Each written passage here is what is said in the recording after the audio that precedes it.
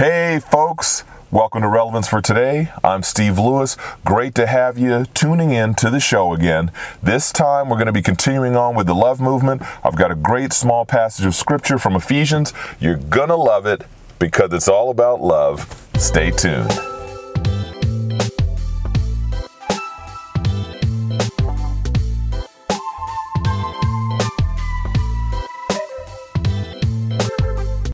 Okay, once again, great to have you folks tuning in today. We're going to be in the book of Ephesians. I've got something I want to share with you as well about the love that was shown by my father for my mom just before she passed away.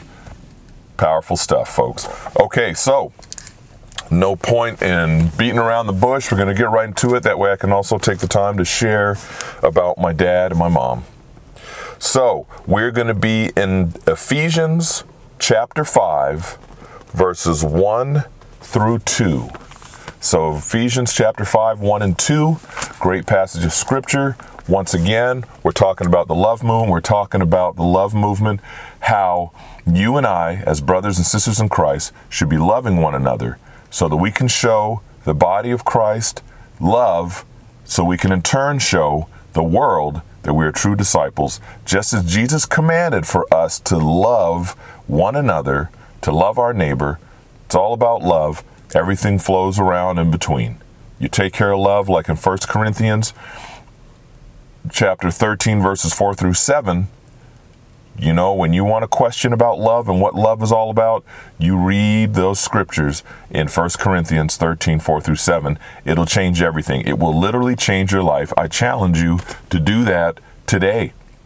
Take a look. It's not much to read. Get in there, read that portion of scripture, watch, apply it to every single thing that you're dealing with today and have dealt with.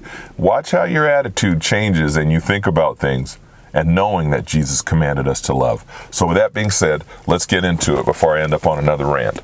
Okay, so, and of course, this is the Apostle Paul writing to the church in Ephesus, but we all can learn and glean from all of these letters. Amazing man of God. Okay, Ephesians chapter 5, verses 1 and 2. Imitate God, therefore, in everything you do, because you are his dear children. Live a life filled with love. Following the example of Christ, he loved us and offered himself as a sacrifice for us, a pleasing aroma to God. Powerful. I mean, that little bit that I just read packs such a punch if you look at it, study it, get it in your heart and your soul and your spirit. You get that in there. I mean, listen once again. Imitate God, therefore, in everything you do, because you are his dear children. Live a life filled with love, following the example of Christ. What example did Christ give us? He died on the cross for you and for me. Example of Christ, he loved us and offered himself as a sacrifice for us, a pleasing aroma to God. Powerful. Oh my word, that's so powerful. Pleasing aroma. You know, when I was reading that this morning and going over my notes, the first thing I thought of to ask you all, and even ask myself, is, what are you smelling like?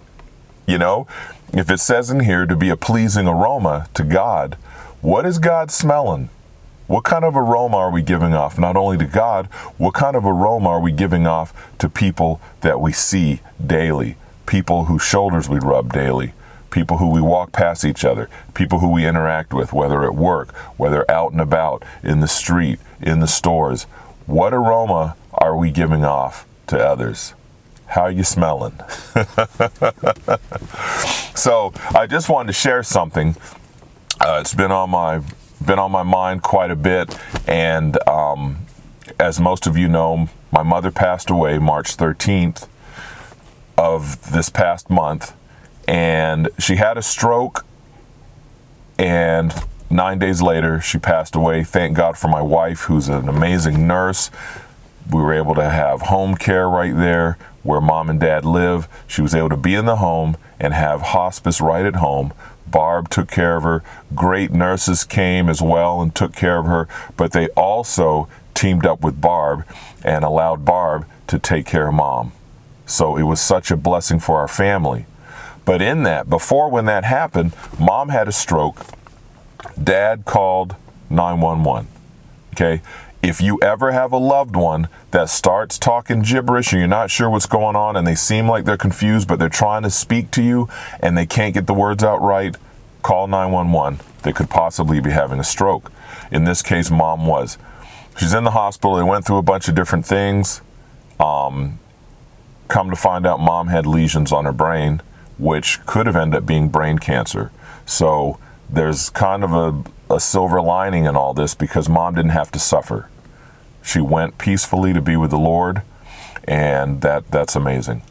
But what I want to share is when the neurologist came in to talk to my father, we were on the speakerphone. Now keep in mind, we're 30 hours away. So we're on the speakerphone, we're listening, and it was amazing what I heard out of my father's voice because to me, it showed the love of Jesus Christ. So much love that even for his wife of 54 years, he had to let go. It was beautiful. It was emotional all at once. I mean, of course, I broke down crying on the phone. But he was talking to the neurologist, and what he said is, "Are you a follower of Jesus Christ? Are you a Christian, man?" And the neurologist answered yes. And he said, "Then please don't lie to me. Tell me the truth. What's the deal? What's the story? I need to know the truth." And so it was amazing. The neurologist told him the truth. He said, if Mom went on the table, keep in mind, Mom's 75 years old, she would have died right there on the table. Or she may have survived, but then she may have had blindness. She might not have been able to speak, and she may not have been able to operate her limbs, which is out of the question. Mom and Dad, my wife and I are the same way. We don't want to be operated on and turn into a vegetable.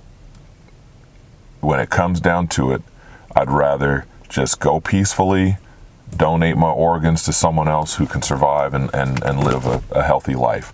But anyway, back to Mom and Dad. So I'm listening to Dad talking, and he'd seen the charts. Dad had seen the charts. He had everything explained to him, and something powerful came out of my father's mouth after he was told the situation about Mom, how she may not survive, and she could end up, if she survived, she'd be a vegetable. He said, "No." He said, "Don't cut on her. Don't operate on her.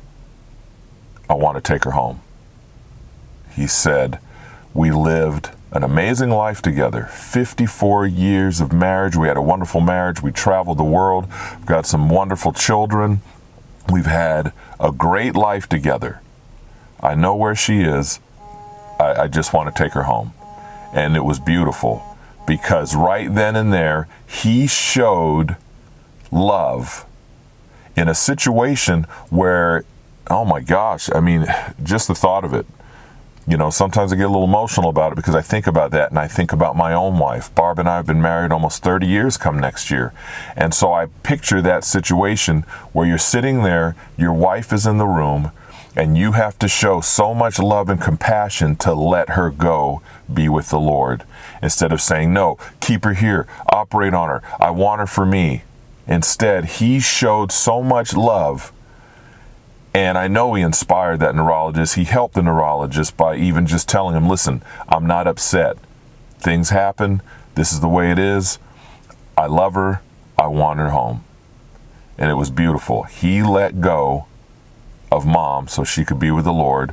And I thank him for that. Dad, I'm so proud of you for that. I love you. I'm thankful that you were not selfish and had Mom stay in this world as a vegetable, or died on the table before we could get there and hold her hand and tell her we love her once again. So I thank you for that, Dad. And so that, that I wanted to share that because that is the love I'm talking about. The love, no greater love than for a man to let his wife go instead of trying to keep her on this earth and her not be her full health, her full strength. It's beautiful, folks. I wanted to share that with you, and some of you probably listening to the sound of my voice have been in that same situation where you had to choose love over yourself, where you had to make that sacrifice. I want to let her go. we talked to him about that. It was one of those things where we talked to him and it was like, you know what? Thank you for what you did, because we don't want mom sitting here as a vegetable that had been selfish, her sitting there not being able to speak to us and just being able to look at us and might not have been able to feed herself.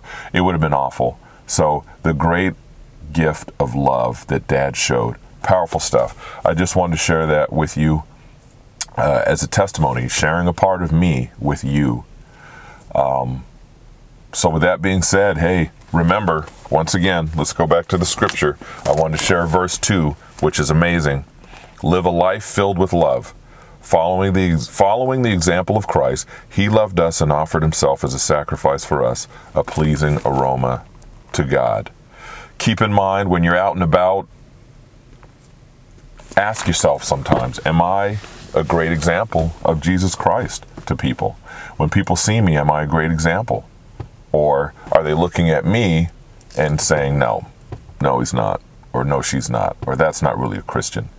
So keep that in mind. I'm going to go ahead and wrap this up. I love you guys. Thanks for listening and sharing. Make sure if you want to put some comments in, I'd love to hear from you. It's nice to be able to share, but it's also nice to be able to read your comments.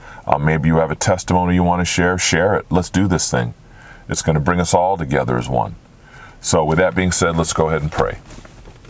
So Heavenly Father, I just thank you as always for the viewers, for the listeners. I thank you for them listening to my testimony about Dad, which was such a powerful testimony, such a powerful message of love that my father showed for Mom in her last days. Heavenly Father, as we continue with the love movement, I ask you to bless each and every individual with big hearts, Lord. Expand our hearts so that we're able to love one another, so that we're able to reach out and love others. Even if someone has wronged us, we're able to show them love so that they too can receive that love, the same love that you showed us when you sent Jesus down. Lord, we need to love one another. We need to be united as one to be the true body of Christ so we can get out here and take the world by storm. We need you through the Holy Spirit to give us the strength we need to get out here and do what we need to do. I thank you for your word. I thank you for the Apostle Paul and how you laid on his heart to do what he did so that we can glean off of it and become the men and women that you called us to be. Heavenly Father, we thank you. Bless each and every individual and their families that are listening to this podcast. Thank you, we thank you, we thank you. Thank you in the mighty name of Jesus Christ. Amen. There you have it, folks. We got another one done. I'm going to be wrapping up this short series on the love movement here soon. It's just so many amazing scriptures I want to share, but I'm trying to roll them all in. It'll be a great teaching for anyone who wants to share this. I might type up the whole thing and make it available for download.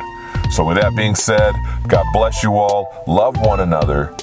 Remember, ask yourself, what are you smelling like today? What aroma are you lifting up to God? What aroma is our people smelling on you each day? I know that sounds weird. There is such thing as deodorant, but I'm talking about the love aroma. You come in the room and they look up and say, hey, there is Barb Lewis. Oh my gosh, she's so awesome. She's amazing. I just want to be around her. When she comes in the room, the air is just lifted. She has an anointing on her and she doesn't even say much. But I'll tell you what, when we're around her, we're happy. That type of aroma. All right. With that being said, love you guys. God bless you all. Take care of one another. Peace.